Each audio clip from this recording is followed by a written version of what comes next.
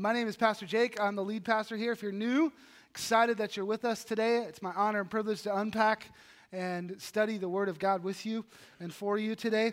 If you have your Bible, you can head over to Ephesians chapter 2. We'll get there eventually. Ephesians chapter 2. We're starting today a 4-week series on marriage that we're just calling Fixer Upper. And so all of you are here because your marriage is a fixer-upper, right? I'm kidding. You don't have to say that out loud or post that on Facebook or anything, but you're here because you want to hear about marriage and what God has to say about that. And we'll get into that in just a minute. But my wife, Erin, and I'm married to the beautiful woman that was up on this side of the stage singing, curly hair. That's my bride. My wife, Erin, and I, we don't have a perfect marriage, but I believe we do have a strong marriage and a good marriage, a marriage that's founded on Christ. And I married like way up, all right? Like if you saw her, you know, like you saw her, you see me, you're like, what? I married way up. I know I married way up. I totally outpunted my coverage on this. And she is gracious and loving and beautiful. And best of all, has a very short memory, which has been great for me. It's just been great. And so I married way up. There's a ton of laughter in our marriage, as you can imagine. But even so, if you've been married long, you know there are things that will just come into your life and come into your marriage that will just test even the best of marriages, right? Even the best of marriages will be tested from time, here and there, right? By these really, really hard things. Like, for instance, shopping, right? Shopping is hard on your marriage. And I'm not talking about like just going to the grocery store, although that is comical in my marriage. Erin and I, when we go to the grocery store, it's weird. I am a list person, and so I've got a list. Here's what we're going to do. We're going to go in, get the list, get out. We don't get anything off the list. Otherwise, the list is like, this isn't anarchy. We're animals, right? Like, let's do the list. So I go in with a list. Erin goes in. She has a list. It means nothing. All right? She wrote some things down. It means absolutely nothing. And it's comical when we do that. But really, I'm talking about those full-day shopping trips to the outlet mall or whatever. And those will test your marriage because men and women are different in a lot of ways, especially when it comes to shopping. Men will go into a store, and we know what we want, and we just go get it. Like, we're not going to try it on because that would be crazy, right? And so we're gonna get it, pay for it, get out. Women will go in a lot of times, and they'll end up with one outfit that they wanted to buy, but they'll try on like 7 outfits in order to figure out that one. Women will do looking. They'll do window shopping. For men, window shopping means you go to Home Depot and you buy a window. That's what that means. And so sometimes men and women, they can be different. And I usually do pretty good for about an hour on those shopping trips, about an hour. About 2 hours in, I'm looking at the clock. 3 hours in, I'm planning my escape. I'm like talking to one of the kids, like, fake a stomach ache. Let's get out of this thing quick. For the good of humanity. Please act like you're sick. I'm planning my escape. Hour 4, I'm starting to think I may die on this trip. I may not make it out alive. Like, what happened to Jake? He really seemed like he was healthy and stuff. And Aaron's like, I don't know. I mean, I took him shopping, and he died of exposure to shopping. Shopping can be one of those things that tests even the best marriage. Another thing that really tests marriages is budgeting. How many of you love to budget? Is anybody sitting here like, not only love to budget, put your hand down. Come on, put your hand down. Let me get it out. How many of you I love budgeting too, by the way. I'm a budget guy. How many of you love to budget with your spouse?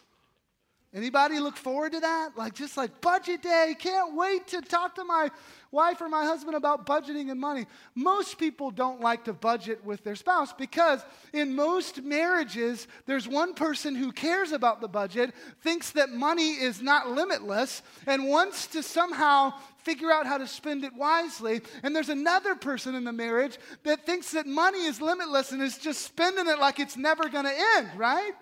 And so there's a test there, budgeting. And that's why some of you avoid both of these things. You avoid budgeting together and you avoid shopping together. And that's a bad combination, right? How's that working for you? Yeah, probably not very well. You need to figure that out. Just throwing that out there. You know what else tends to test even the best marriages? House hunting. If you own a house or whatever, you know what I'm talking about. Some people say when they build, I've never built a house, but if you build a house, like that's even a bigger test, they say, of your marriage. So you want to make sure your marriage is on good footing before you choose to build a house. That was for somebody specific. I don't know who that was for, but you just want to make sure that is the case. It's a test on your marriage, house hunting. When we lived in Green Bay, we were looking to buy a house, and it was definitely a thing. Like, we wanted to make a good decision. Well, we were going to, live there and have our kids there. I mean, we were going to have our kids in the hospital, but you know what I mean. We were going to raise our kids there. Like, you do your home birth thing, that's you. I go to the hospital for that kind of stuff. But we were going to raise our kids there, and we're going to live there a long time. It was a big decision, right? And as we go through this Fixer Upper series, I'm going to share with you over the next few weeks some about my marriage, some things that I think we do well, and some things that I don't think we do very well. But here's the first thing you need to understand as we get into this. My wife, Erin, and I are very, very different. Like, if you know us, you know that we're different. Like, you guys who married somebody who's just like you, I don't know your world, all right? I don't know your world because I married somebody who is very, very different than I am. And we've come to find out over the years that many times, maybe most times, we will approach things from totally opposite angles, totally opposite places. Sometimes we'll end up at the same conclusion, but from totally different directions. Other times, we'll find out that we are just on different planets when it comes to this decision or this way of thinking or whatever it is. And we have to work hard to get on the same page. That's why I ask my wife, Erin, for her opinion constantly. Because I know that what she tells me is probably going to be something that I have yet to think about, that I have yet to consider. Because she thinks differently than I think about just about everything, all right? She says she has her own logic. I tell her that there is only one kind of logic, my logic. I'm kidding. Don't say that to your wife. I didn't say that to her. Just calm down. I didn't say that to her. I'm just kidding. So we have to figure out how to get on the same page because we're so different. So when we were looking for a house to buy in Green Bay a bunch of years ago, it was comical at times because we would have these conversations about what we wanted in a house. Then we'd go look at a house, and it'd be like we were two strangers who happened to show up at the house at the same time. And it was, if there was video cameras, we could just laugh at this because these conversations were just back and forth. Like, we'd rank houses after we saw a few, and after we'd see a house, she'd go, "Man, that was an awesome house. That's probably number one on my list. Wasn't it great?" And I'd be like, "Oh my gosh. I don't want to be overly dramatic because I'm just not a dramatic person. But I may die a slow and painful death if I have to live in that house, even for a day. So that's off my list." Or I would say, "Wow, this house was great. That house, that's the top of let's go put an offer on it." And she'd be like, "What? That house didn't have anything we wanted. It wasn't in the right neighborhood, and it is literally falling down. The ceiling is falling down in that one room." And I'd be like, "Yeah, but it was so cheap. Let's go put an offer on it," right? We were just totally on different planets. If you watch the Fixer Upper show or show like it, you know that this is a thing, right? They always have his wants and her wants, and they try to figure out how to find the best house. This was a test on our marriage. But we did find a house. It just took 5 years. I'm kidding. But when you're buying a house or building a house, you have to realize that things will never be perfect, right? They'll never be perfect. There will always be things that need fixing. Things will happen to the house that you can't keep from happening. Things will fall apart. As years go by, you're going to have to put intentional effort into maintaining your house, updating your house, renovating your house, or things are going to go bad, right? You'll have to maintain things if you want the house to last. Really, every house is a fixer-upper eventually, right? Every house is a fixer-upper. And listen, it's the same with marriage. every marriage is a fixer-upper. There are no perfect matches or easy relationships or easy marriages. Every marriage is a fixer-upper. They all have their ups and downs. So when we buy a house, we know that we have to fix things, right? We know there'll be maintenance and upkeep and unforeseen expenses. No one goes into home ownership thinking that signing that contract on signing day, on contract day, is the end of your worries, right? Like you buy a house, you're like, signed, done, don't have to do anything else. It's the opposite. We sign that contract going, this is the beginning. That's why they make you sign like 67 places, right? You're like, sign here, sign here, sign here, sign here, sign. It's because it's the beginning of something. You're going to now have this responsibility. You're going to have to take care of this house. And yet, a lot of us approach marriage that way, as if the wedding day is the goal and the end. We don't plan, we aren't intentional, we don't call the experts when things go bad. We just assume it's all going to work out. Why? Because we love each other. What? I mean, this doesn't make sense. No, it's going to be fine, Pastor, because we love each other. No, it's fine. We'll get through it because we're meant to be. We're meant to be. It'll be fine. You know what that thinking actually produces?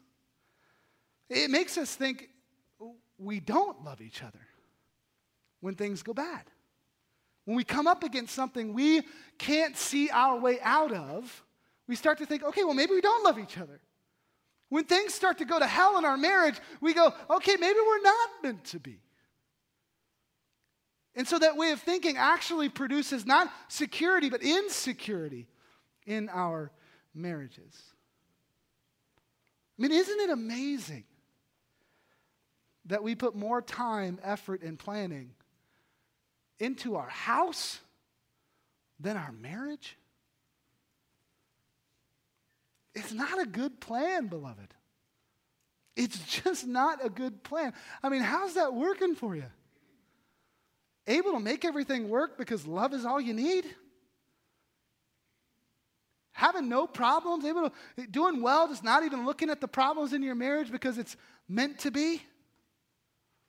I mean, how's that working for you? Yeah. I mean, they call it a marriage license, and maybe we should start to change that. Because it's not like a driver's license, right?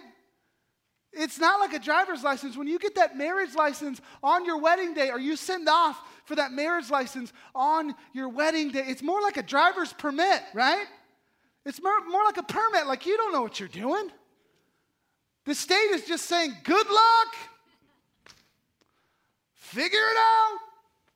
It's just the beginning. It's not the end. It doesn't mean you're an expert.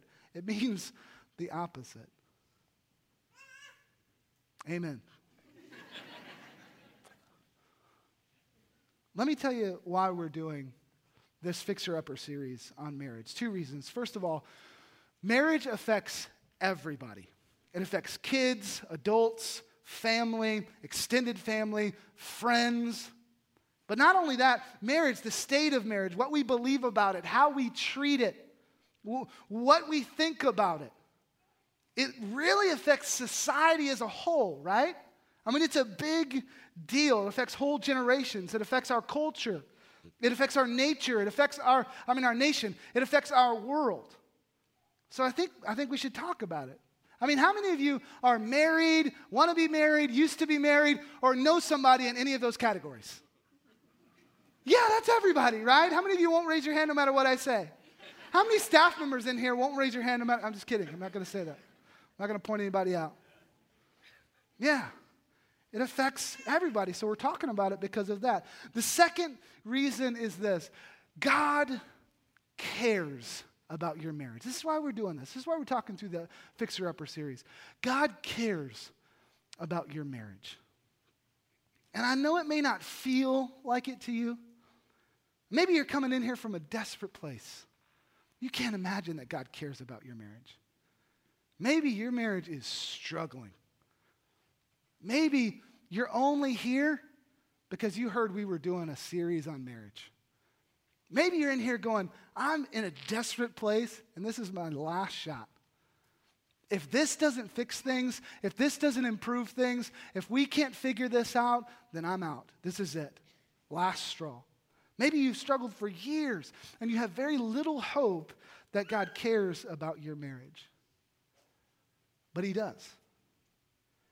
He does. God cares about your marriage, its health, its foundation, the joy you find in it, what it produces for you and for your kids and those around you, how you use it for His kingdom and for His glory. He cares about that. God cares about your marriage. I know that because the Bible is not silent about marriage, not even close. There is a lot in the Bible about marriage.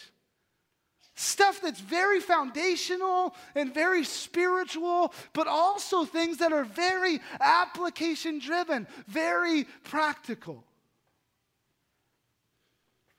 Well, let me just go ahead and give you the end here. I won't bury the lead. If your marriage is struggling, if you're desperate, I believe there is a God in heaven who has given us His Son and His Holy Spirit. And He not only cares about your marriage, but He can fix it. He can redeem it. He can restore it. He can strengthen it. Listen, it's important that we start this series with the right frame of mind. We're going to talk about some very practical things. I'm going to give you some action steps to apply in your marriage. Next week, we're going to talk about weathering storms, and specifically, we're going to talk about how do we fight? How do we fight as a married couple? Because if you're looking for a marriage that doesn't have arguments and fights in it, you're not going to find it. You'll find it next to the unicorn down the street. Like, you're not going to find it. And so we got to talk about how we do that. How do we get through that? We're going to talk very practically about that. The week after that, we're going to talk about what happens when your marriage gets shifted. What happens when things change? Seasons of life change. How do we do that? We're going to talk about in the last week how to build our marriages to last. We're going to do some very practical things. But listen, we are not a self-help church, and I am not a self-help pastor. That's not, if you're here for that, it's just not going to go well for you, because that's not us at all. In your life, you will face many different kinds of struggles and trials and difficulties, many problems. That's because the world that we live in is torn apart by what the Bible calls sin. Not just out there, but in here too, in you. Your heart, your mind, your desires, your wants, your nature, it's torn apart by sin and self-centeredness. It's messed up. Every struggle you and I have in our marriage, big or small, is because of sin. It's because at the core of our nature, there is sin and there is self-centeredness. And the only answer to sin, listen, beloved, the only answer to sin is Jesus Christ. That's it. I don't have anything else. I don't have any other help for you. I don't have 10 steps. If we're talking about sin being defeated, all I've got is one answer, and that is Jesus Christ. Think of it this way. If you pulled a Dr. Strange and you had the eye of Agamotto, just go with me for a second, and it had the time infinity stone in it, and you went back into time and you looked at all the different probabilities, all the different ways that our battle with sin could go over the history of creation and into the future. You looked at all these probabilities and you came out and you said, whoa, I looked at 70,539,262 probabilities. And we were like, okay, but how many of them end with us winning? How many of them end with us beating sin? You'd say only one. Without Jesus, sin wins every time. I don't have another answer to send but Jesus Christ. So in this series, I'm going to give you some practical advice from the Bible and from my experience to help you in your marriage, but it's all with the understanding that the only hope we have is in Jesus Christ. This isn't self-help. This isn't me saying, you can do it. This isn't me going, here's 3 things, just do these 3 things, and you'll be fine. This isn't me saying, love is all you need. No, you need Jesus. I need Jesus. We, in our marriages, need Jesus. So really, this first week, what we're talking about is the foundation. When Aaron and I started looking for houses in Green Bay a bunch of years ago, we made the mistake of focusing on things that didn't really matter. We just didn't know what we were doing. And I still don't know what I'm doing most of the time. I'm like, have 3 kids, trying to raise them, leading a large and growing church, counseling people, stewarding and shepherding souls, all of that. Sometimes I feel like I'm doing really well, and then I forget to get my oil changed, and I have to Google how to register to vote. And then I find out carbs are fattening. What's that about? Right? When did that happen? Right? And so sometimes I feel like I'm an adult, sometimes I don't. Sometimes I kind of look around for an adult to ask about something. I'm like, oh wait, I am an adult. And then I look for an older adult, like an adultier adult. I ask them the question. And so when it comes to house stuff, man, I am not a builder or an engineer or handy or even that smart of a guy. I will lose in the fix-it game. You will win. If that means you get my man card, come and get it, baby. All right? Because I've learned, I just can't. It's not part of my thing. I'm not Mr. Fix-It, which has been fun in my marriage because Aaron's dad, David, he's very Mr. Fix-It. He can fix anything. And so when we first got married, Aaron just couldn't get it, that I couldn't fix things. Not that I wouldn't fix things, not that I didn't want to fix things, but that it was better for everyone involved if I just didn't even try. She just didn't get that. And so we would joke about hey, your dad is Superman and I'm not. I'm sorry, just call him. Let's just call him over. And we would joke about that. We still joke about it today. She got over it, all right? She stuck with me, all right, even though I can't fix things. Also, she's like Mrs. Fix-It, so she can fix things, so she handles that. But when we were looking for houses in Green Bay, we didn't have our dads around to help us. And so we got a couple of the elders of the church that I pastored, 2 of the elders of the church that I pastored to come with us. Adultier adults, right? So we got those. We got the elders. I call it eldering up. We just eldered up, all right? We went to the house and they helped us. And so we would be looking at a house we were excited about. Then we would take these 2 men over to check it out with all this experience and wisdom and all that. And they would walk in, they'd just be like, They'd be walking around the walls. Ooh, gosh. I'd be like, what are you looking at? That wall looks great. That's a great wall. No. And then we'd be like, what? I like Aaron to say something like, but I like the blinds and the paint and the fixtures and whatever. The location is great. And they'd say, none of that matters. I'd be like, whoa, guys, calm down. Right? None of that matters. And then they'd take us down into the basement to look at the what? The foundation. That was the first stop for them. They wanted to go look at the foundation. And a lot of houses we liked looked good on the outside, but the foundation was messed up. So we had to change the way we looked at houses. When one of us would get excited about paint and carpet and whatever else, the other one would remind the first one that, hey, that's not what we're looking at. That's not what matters, right? We started to call it the bones of the house instead of the skin. So we would look at electrical and plumbing and the roof and definitely the foundation. Look at Ephesians 2 with me. I told you I'd get there. I'm finally there. Ephesians 2, the Apostle Paul is writing about that battle with sin that I was mentioning earlier. And he's talking about this hostility that we have between us and God, but also between Jews and non-Jews or Gentiles. And he's talking about how Jesus has come and he's preaching peace to this hostility, to this battle, to this war that you're waging against sin. And so he says this in Ephesians 2, starting in verse 17. And he, Jesus, came and preached peace to you who are far off, and peace to those who are near. For through him we both have access in one Spirit to the Father. Now look at verse 19.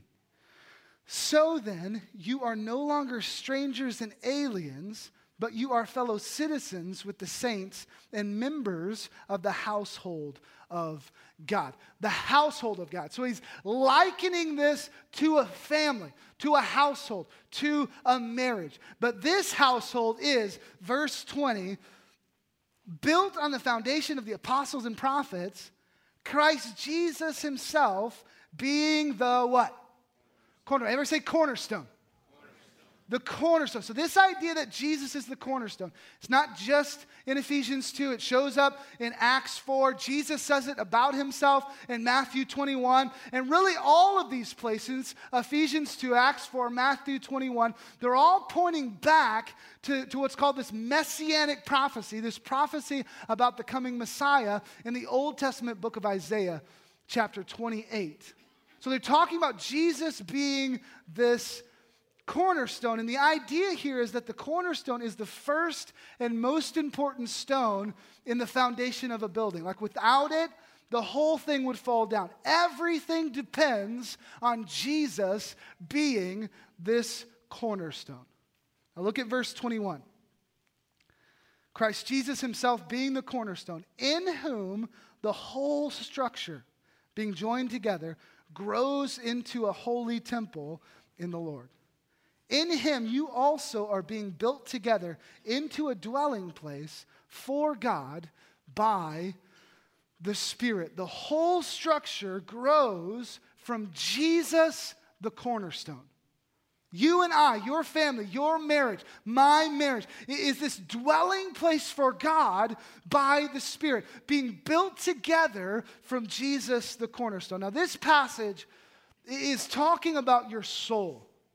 It's talking about your salvation. Jesus speaking peace to your war with Satan and sin. It's talking about God making a way for you to get back to him through Jesus and Jesus only, but it applies to your marriage too. Jesus has to be the foundation. Jesus has to be the cornerstone.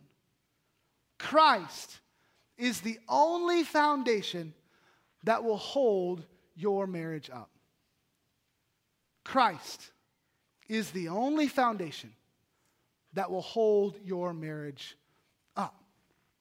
It doesn't matter how much you like each other. It doesn't matter how alike you are. It doesn't matter how much you love your kids. It doesn't matter how much you both like the same hobbies or the same vacation spots or the same food or the same whatever, music. It doesn't matter. None of that matters if Jesus Christ is not the cornerstone, the foundation of your marriage. You don't have to trust me on this. Just look around. That other stuff doesn't last. It's not a good foundation. Marriages crumble because they're based on that other stuff. They're based on kids that are only in your house for a fraction of your marriage. They're based on, well, we like to go hiking together. Okay, that's great, but it won't sustain your marriage, right?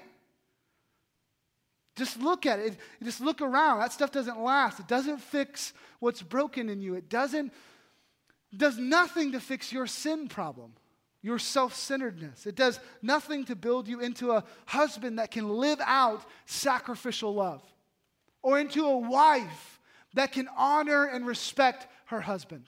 It does nothing to help you as a spouse give up your needs, sacrifice your needs for the other. It does nothing to that. Jesus has to be the cornerstone. Christ is the only foundation that will hold your marriage up. Let me give you some practical action steps here. Some things to do in order to begin making Christ the foundation, the cornerstone of your marriage. And if you could also use this list, 4 things, this list to kind of measure your your situation. Use it as a measuring stick to see if you are, in fact, making Christ the cornerstone and the foundation like you hope to be. So 4 things. There are more, but here's 4. Number 1, know and live by what the Bible says about marriage, not what the world says about marriage. Know and live by what the Bible says about marriage, not what the world says about marriage. This is the biggest one of the 4. God's design for marriage is under attack in our world. You shouldn't be surprised by that. God's design for anything and everything, creation itself, is constantly under attack by our very real enemies, Satan and sin, right? And so you shouldn't be surprised by that. God's design is under attack. So you have to be careful. You have to be careful. It's easy to get off base. It's easy to start looking for truth in the wrong places. There is one truth, and that is God's truth. Truth is found in Christ. So read the Word of God to understand what the truth is when it comes to marriage. Don't base your marriage on what your mom says or your friend says or some great teacher you heard once said or what society or your political party says. Base it on what the Bible says. Then live that out. No one said making Jesus the foundation of your life or your marriage would be easy. This will be difficult, but you have to live it out. So that's number 1. How do we make Jesus Christ the foundation, the cornerstone of our marriage? 4 things. Number 2, create and maintain spiritual habits together. Create and maintain spiritual habits together. Barna did a study back in the 80s that looked at marriages and the relationship between marriages and praying daily. And here's what they found. They found that husband and wives who pray daily together have a 1% chance of getting a divorce. Let me say that again. Barna did a study in the 80s that found that married couples who pray together daily had less than a 1% chance of getting a divorce. Isn't that crazy? But also good news? Then there was another study done just recently, the last couple years, by the Journal of Marriage and Family that showed that there's this high association between marital satisfaction and doing devotional activities at home together, including Bible reading and prayer on a regular basis. So if you want Christ to be the foundation of your marriage, start reading the Bible with your spouse every day. Start praying together regularly. That's a good start. If your marriage, if you didn't walk in today with perfect marriage, no issues, no arguments, no problems, if that's not you, if it is you, let's talk afterwards, okay? But if it's not you, if you didn't walk in with a perfect marriage, then talk to your spouse and be honest with yourself about whether you're doing this or not. Are you doing devotional things together on a daily basis, or at least on a regular basis, reading the Bible and praying? If not, then just try to start that today. Now, this will be difficult because we have a real enemy who wants to divide you, who wants to keep you from doing it. Why do you think this is so hard? If you've ever tried it before, why is it so hard to spend 10 minutes a day with my spouse reading the Bible and praying? Why is that so difficult? It's because we're not fighting just something that's neutral, it wars against, right? The world itself is warring against us. Our nature is warring against us, so this will be difficult. You need God's help. You need to pray for God's help, and you'll have to persevere through the difficult until it is a habit. So that's number 2. Number 3, be involved at a high level in a local church together. Be involved at a high level in a local church together. You need help with your marriage. If you don't think you need help with your marriage, man, I'd love to talk to you about that because I need help with my marriage. I think we all need help with our marriages. I think we all need help with following Christ in a way that honors him, that honors God. I think we all need help, and that help comes from getting around like-minded believers in Jesus, not just watching online or reading the Bible every now and then, but being challenged by other believers, being challenged and encouraged by a pastor that you call yours on a weekly basis. But not just that. Not just that. This is about jumping in together. This is about serving together at a local church. This is about going to life group. Man, life groups are where this happens at Great Oaks. You can come in and I can kind of preach to you or whatever. You can say hi to a few people and leave. And that's not what I'm talking about. I'm talking about doing community, doing life together, being challenged by other people, encouraged by other believers. Breaking this stuff down that we're talking about on Sunday morning at a different location, around a coffee table or something like that. This is not just showing up on Sunday mornings. I'm talking about really jumping in. I can't stress this enough. God has created the church to be this place where all of these things connect together. Where all of this happens, where you're encouraged to take your next step towards God, where you're encouraged in your marriage, where you're taught godly principles in the Bible. It's this connecting point. It's this connecting point. Jumping into a local church, it's like the fuel that helps all these other things we're talking about happen. It'll do much more for your marriage, much more for your family, much more for your kids than traveling every other weekend to some new place, going to games on Sunday mornings, sleeping in, whatever it is you do on Sunday mornings other than go to church. I promise you, this will do more for your family than any of those things. So that's 3. Number 4, how do we make Jesus the cornerstone of the foundation? 4 action steps. Number 4, seek out regular opportunities to strengthen your marriage in Christ. Seek out regular opportunities to strengthen your marriage in Christ, okay? So what I'm talking about here is not just waiting for opportunities to come to you, but actually intentionally and actively seeking those things out. So don't just go out of town on a trip together, but go out of town to a marriage conference and strengthen your marriage. Don't just read a book about marriage together. Maybe do that once a year.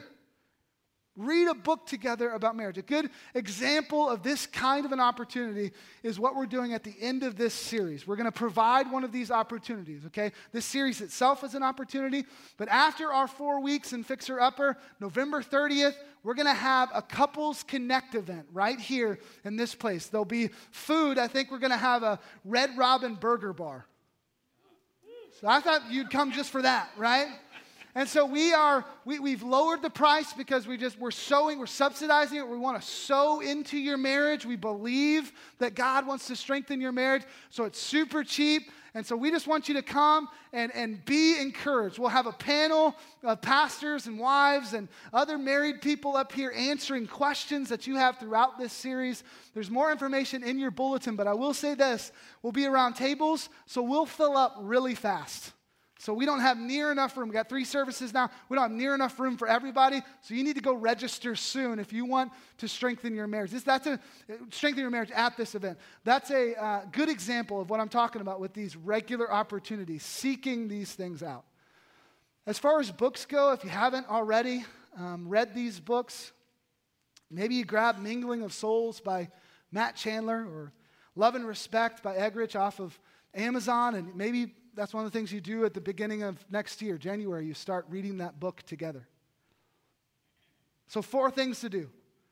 There are more, but start with these 4. Focus on more application, not more knowledge. If you do these 4, I'd say you're ahead of 90% of Christian couples if you would just do these 4 things, begin to do these 4 things in making Christ the foundation of your marriage. And listen, if you're looking at your marriage and you're like, we didn't build it on the right foundation. We haven't built it on Jesus as the foundation. We haven't made Christ the foundation and the cornerstone. Have you ever bought a house with a bad foundation? I hope not. But has your house have you ever had a house that developed foundation issues? If you've gone through that, you know it's very difficult to fix. Almost impossible, right? Almost impossible. But if you watch the fixer-upper shows, you know that it, in fact, can be fixed. You just need to get some help. You just need to get some outside help, some experts to come in and help you fix the foundation of your marriage or of your house. And also remember this, what looks impossible to you and to me from the outside is possible for our miracle-working God, right? What looks impossible to us is actually possible for God.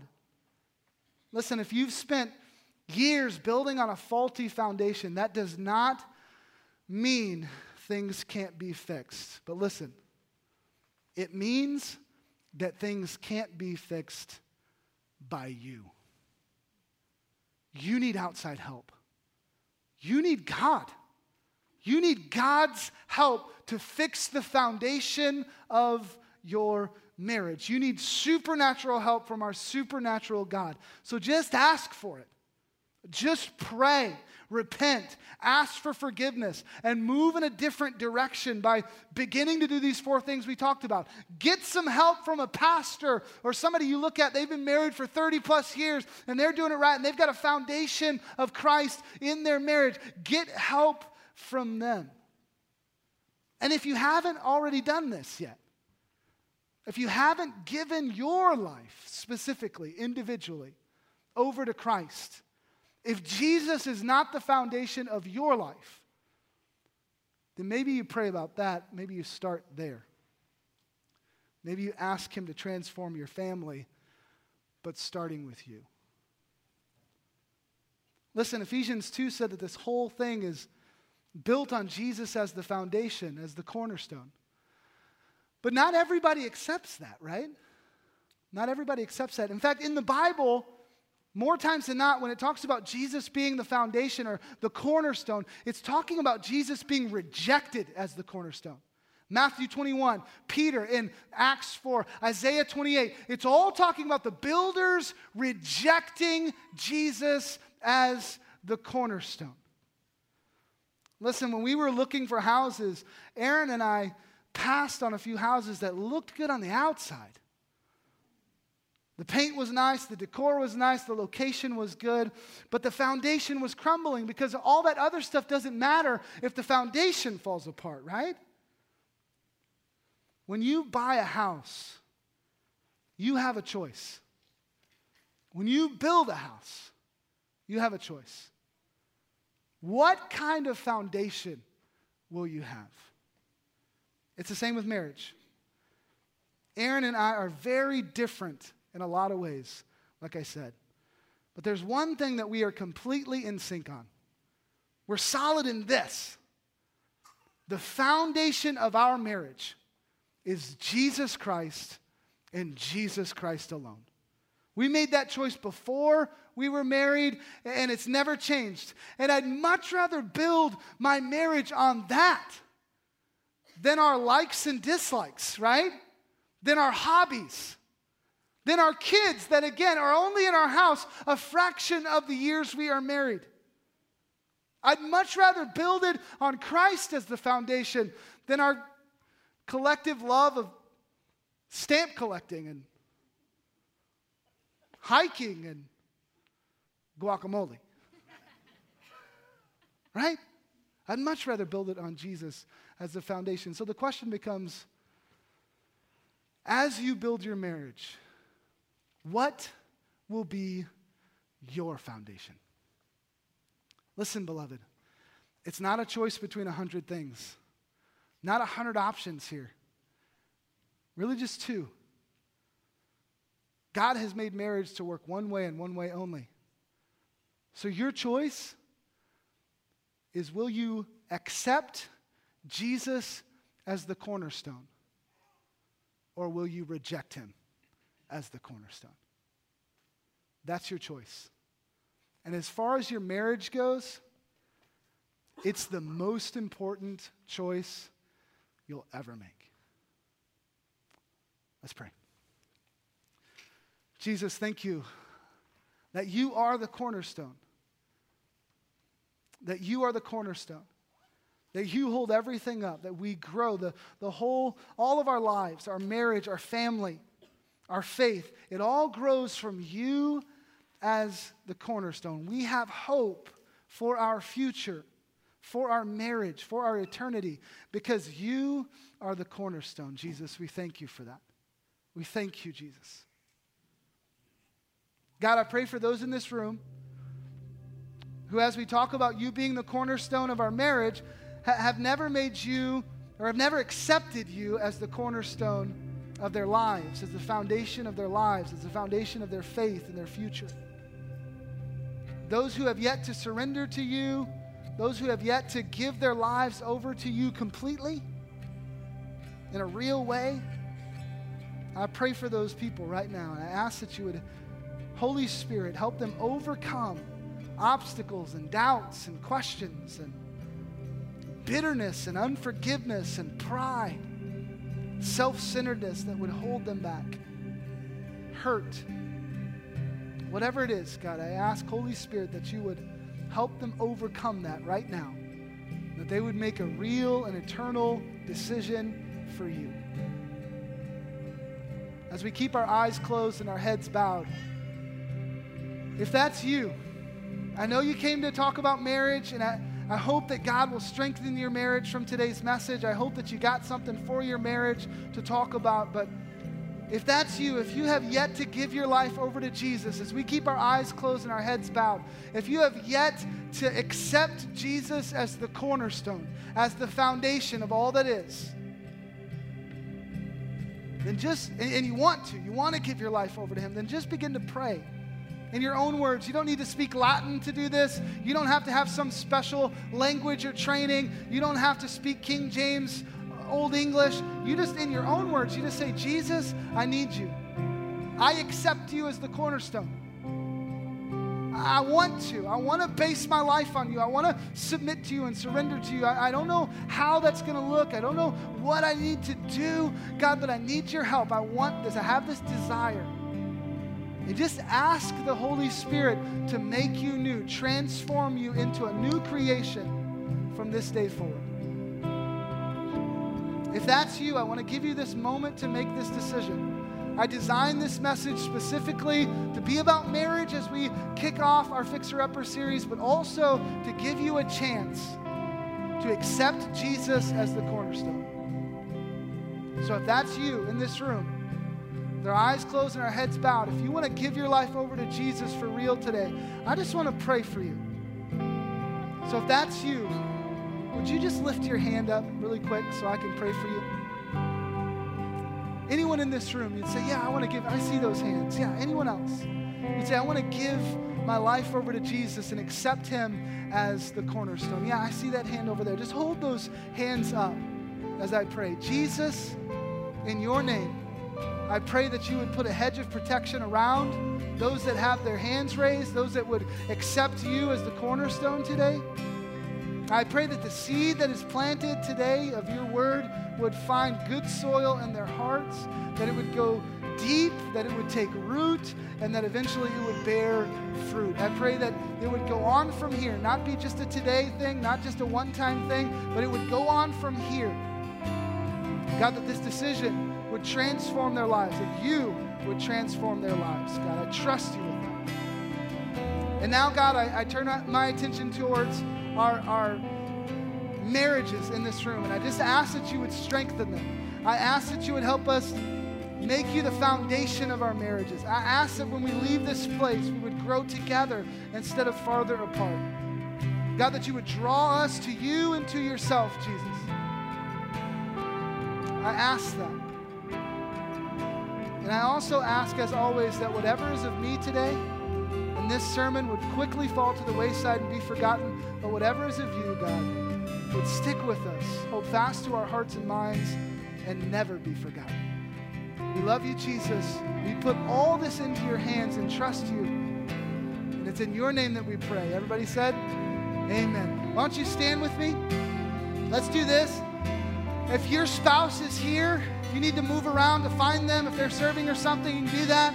You need to switch seats so that you can get next to them. Get next to your spouse. Hold their hand. Put your arm around them.